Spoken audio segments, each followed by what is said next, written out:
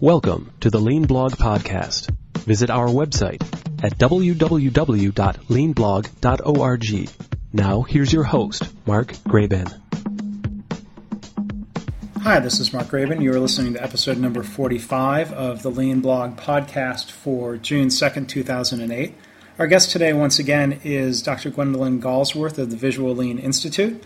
She was a guest back on episode number 26 of the podcast, and she's back today and for part 2 of this discussion that'll be released in the coming weeks. Today we're talking about visual displays, and if you want more information on this or other podcasts, you can visit www.leanpodcast.org. Thanks for listening. Well, Gwen, thanks for coming back again to join us on the Lean Blog Podcast. It's great talking to you again. It's really a pleasure. Thank you for asking me. Well, I'm excited to talk in a little bit more detail about a topic we just touched on briefly last time when you'd given us a good overview of visuality and visual methods. We're going to talk today specifically about visual displays. So I was wondering if you could describe what you mean by that and how visual displays fit into the other types of visual methods. Yes. So I'll just begin talking about displays, and then maybe we can ripple out into what's its context both in a work environment and also within the visual framework or progression. A visual display is an interactive framework that exists in 3D that holds information. It's like a board. And in fact, one aspect of visual displays is called production control boards. Mm-hmm. And that gives you the information, specifically production control boards give you the information, all the variables, hopefully all the important variables, to for you to be able to see at a glance what's going on. Depending on your point of view, it's like if you were at Grand Central Station in New York and you wanted to, in the old days, let's say, mm-hmm. and you wanted to see when your train was coming, you would look at this display board and you would pull out exactly the information you needed. Maybe you were going to Asbury Park, New Jersey.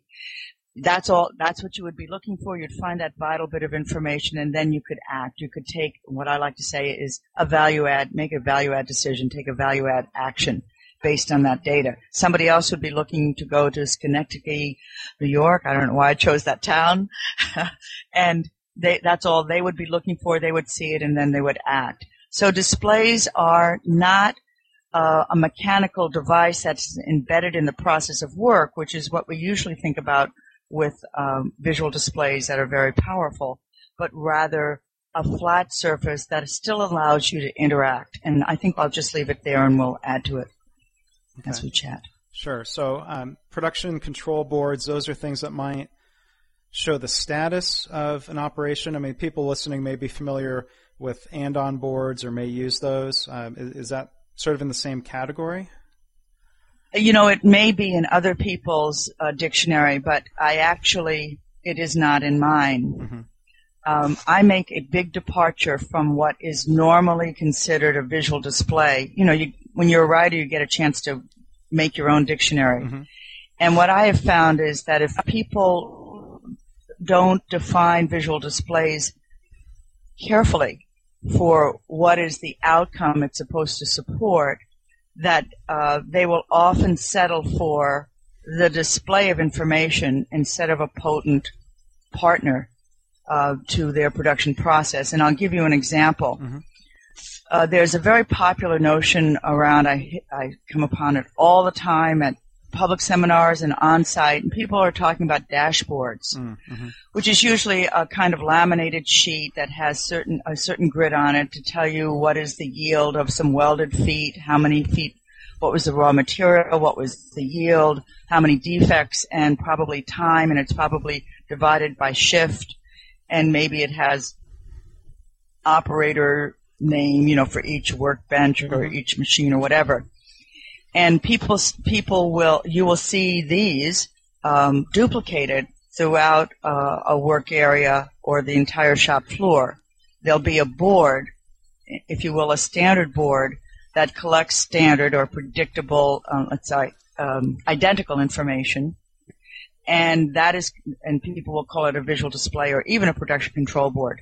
But in fact, as I began to work with these boards in the 80s, I found out that those boards had very little impact in terms of changing the production behavior, very little opportunity to actually do things differently.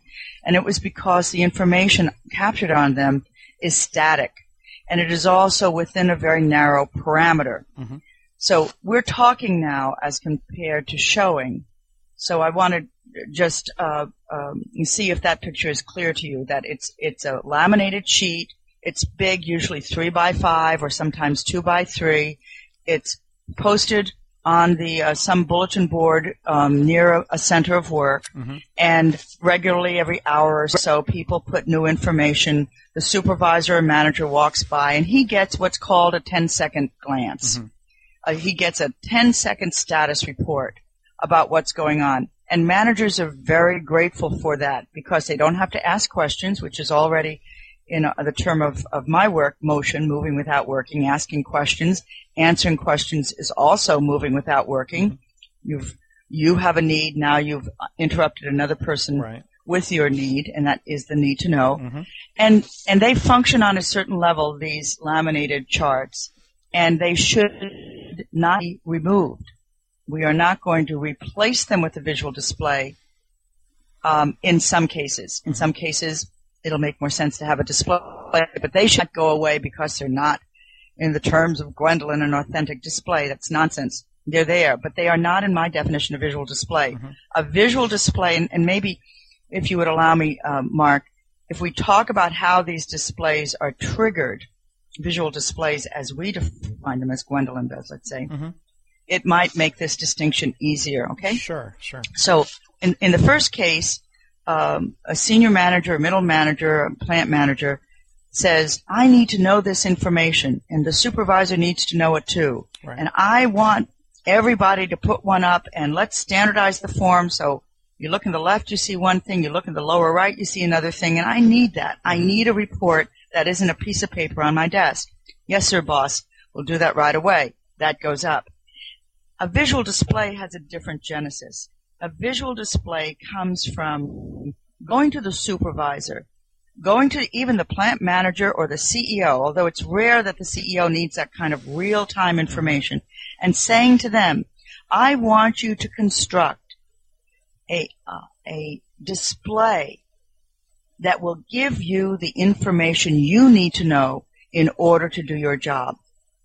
That's the only requirement. It needs to be something that you legitimately and even urgently need to know.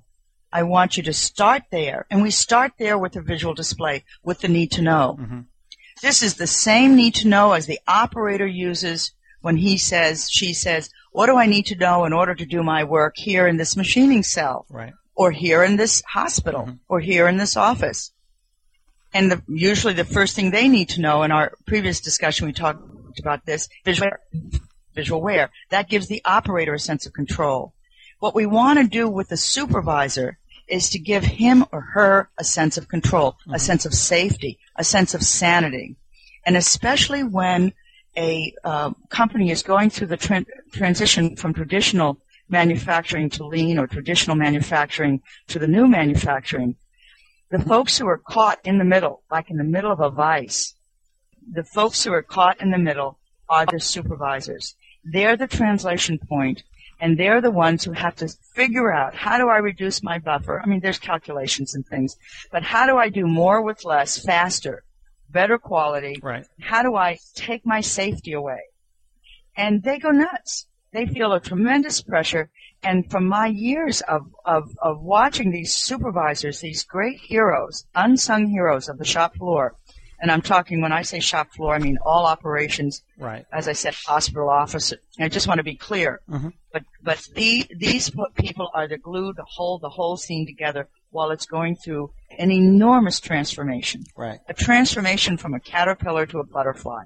That's essentially what we're doing when we go from tradition to lean. Right. And I say to myself, what are the tools that I can give these good souls to help them make that transition with greater grace and with dignity and with success, a sense of victory? Right. And what I have found is that, and this is a declarative statement, that visual displays are the single most powerful device that you can give supervisors making that transition of all of the array of devices, because they can then, what they do is they construct a display around their need to know.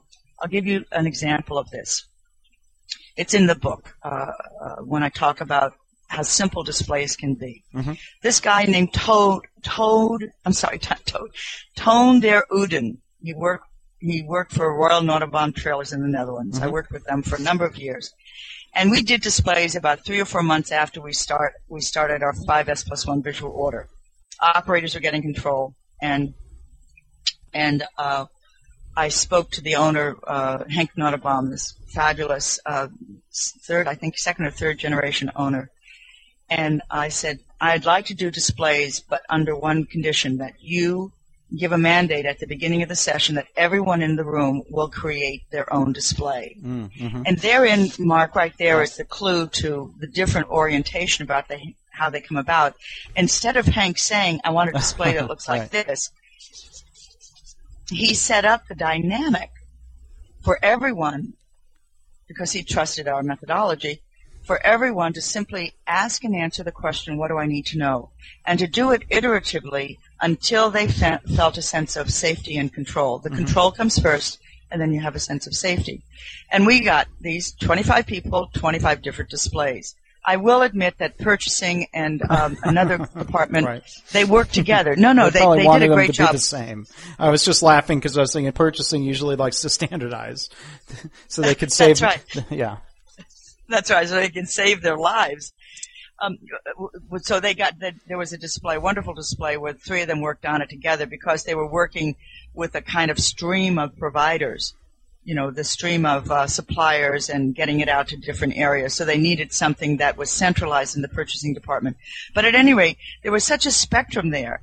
And I was shocked beyond belief when I looked at Tone's display, because it was the typical piece of paper with a grid on it, and on one side it had the work orders, vertically it had all the work orders, and across the top were the components. The kind of bill of material, raw material, this steel. They make trailers, these big specialty steerable trailers, huge. They move the bridges of Europe across the continent, turning corners and all this stuff. And Tone had this flat piece of paper. I said, Tone, I don't speak Dutch, but what's going on there?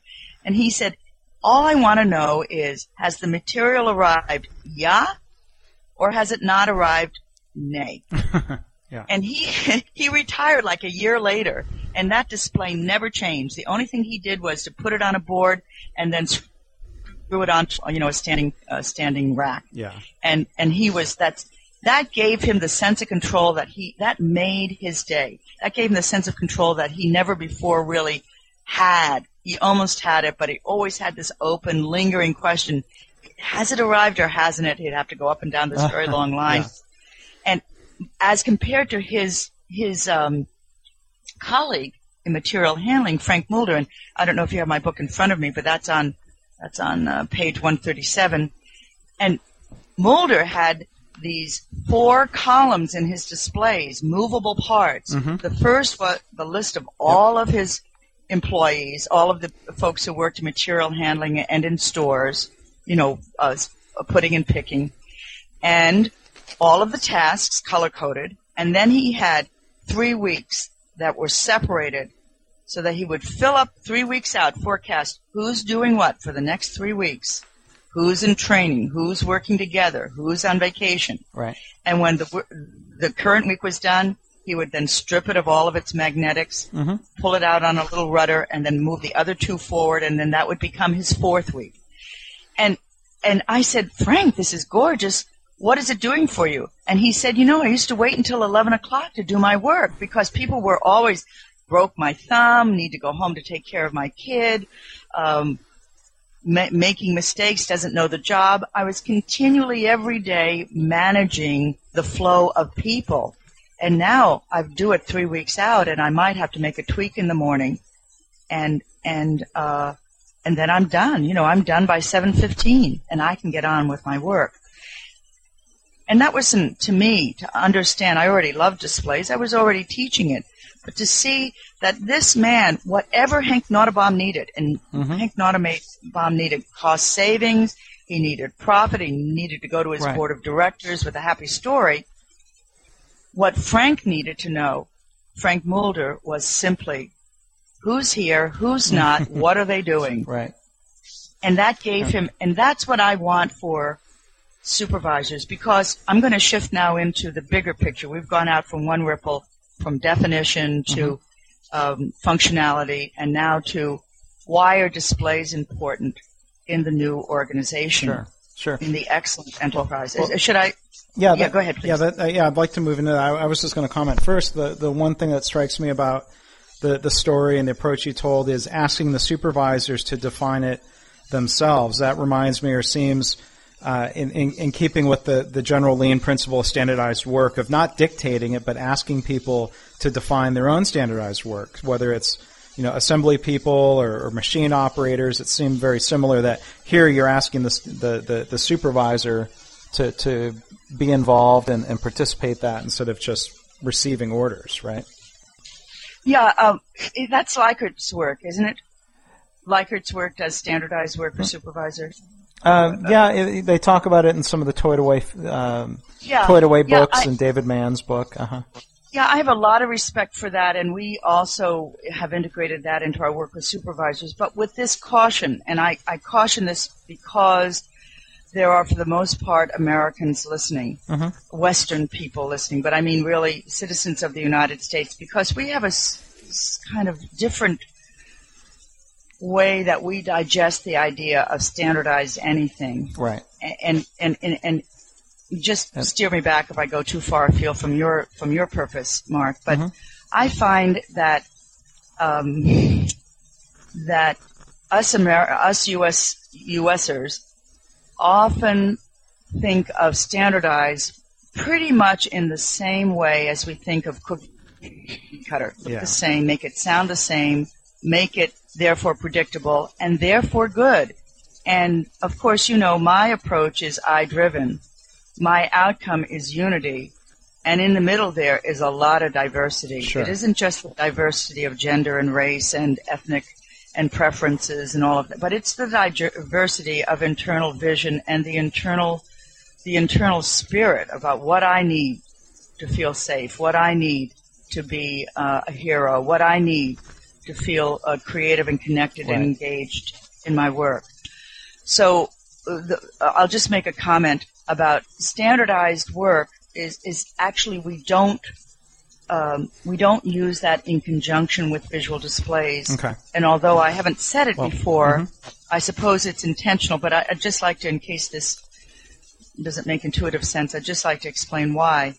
Because standardized work is still following a kind of template. I mean, the way that we do it, for example, we say, what are the 5 questions, and this may come from Leichert. With all due respect, I haven't read his book, but I've seen his work. That's really horrible. I hope he reads my book someday. But I have tremendous respect because, when you write, you have tunnel vision. You're interested in your own mind and your own ideas. It's a real failing. So I'm embarrassed about that. I'll read his book over Easter. Yeah. It's just sitting right over there. But hang on. Too many remarks, too many clauses here. You're talking about. So it's I got it. Thank you. The 5 questions. But with a visual display, it's literally, where is your pain? I mean, for an example, this work, visiting a hospital in Australia, hoping to do some real deep work with them, perhaps in this next trip. And they have a display that identifies, because this is where people feel the pain, when they're ready to release a patient, are they releasing them into a safe environment? It's a kind of exit strategy. And of all the ways that they could track their patients while they're in the hospital, they said the most important thing to us is that when they leave us, and this was a team display that went through a number of iterations with lots of inputs, what are we most uncomfortable about? We know that we've done a good job, but what kind of an environment can we be responsible and really identify that they're going into a strong environment that's going to support the kind of health that we are trying to create in them?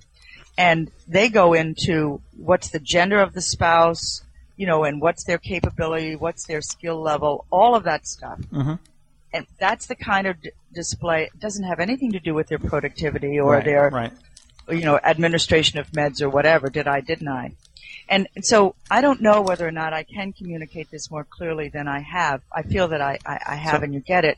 But the display is coming from the internal need to know, and that is the driver. That is the driver through all of visuality, at least as I do it and as I know it. Right. Okay, I'll stop. No, the soapbox is getting a little tall. No, it's all right. But I think what I'm hearing you saying is that I would agree with the statement that Americans or Western businesses tend to think of standardized as being synonymous with identical, right? That's right. I think you'd use the phrase cookie cutter. And I'm not here to be defenders of Leica and company, but in their book Toyota Talent, which is a follow-up to the Toyota Way, they actually go into a fair amount of detail, which I think is an excellent point that most companies who are copying Toyota miss, is that in the Toyota system it's standardized, not standard. Right, it's not completely identical, and they make that distinction. But I think most people miss that. In our zeal to standardize, we say, "Thou shalt everybody do everything exactly the same," which is different than figuring out what you need to be effective. So I think there's more alignment, commonality. I think there's more alignment than between the Toyota system and your work than yes, maybe you don't. Honestly, you don't need to walk carefully on this, Mark. Let me read the book, and I agree with what you're saying there. I do have an allergy to standardize because it does mean what you're saying. That let's be identical and therefore identically good. Thanks for listening. This has been the Lean Blog Podcast. For Lean news and commentary updated daily, visit www.leanblog.org. If you have any questions or comments about this podcast, email Mark at leanpodcast@gmail.com.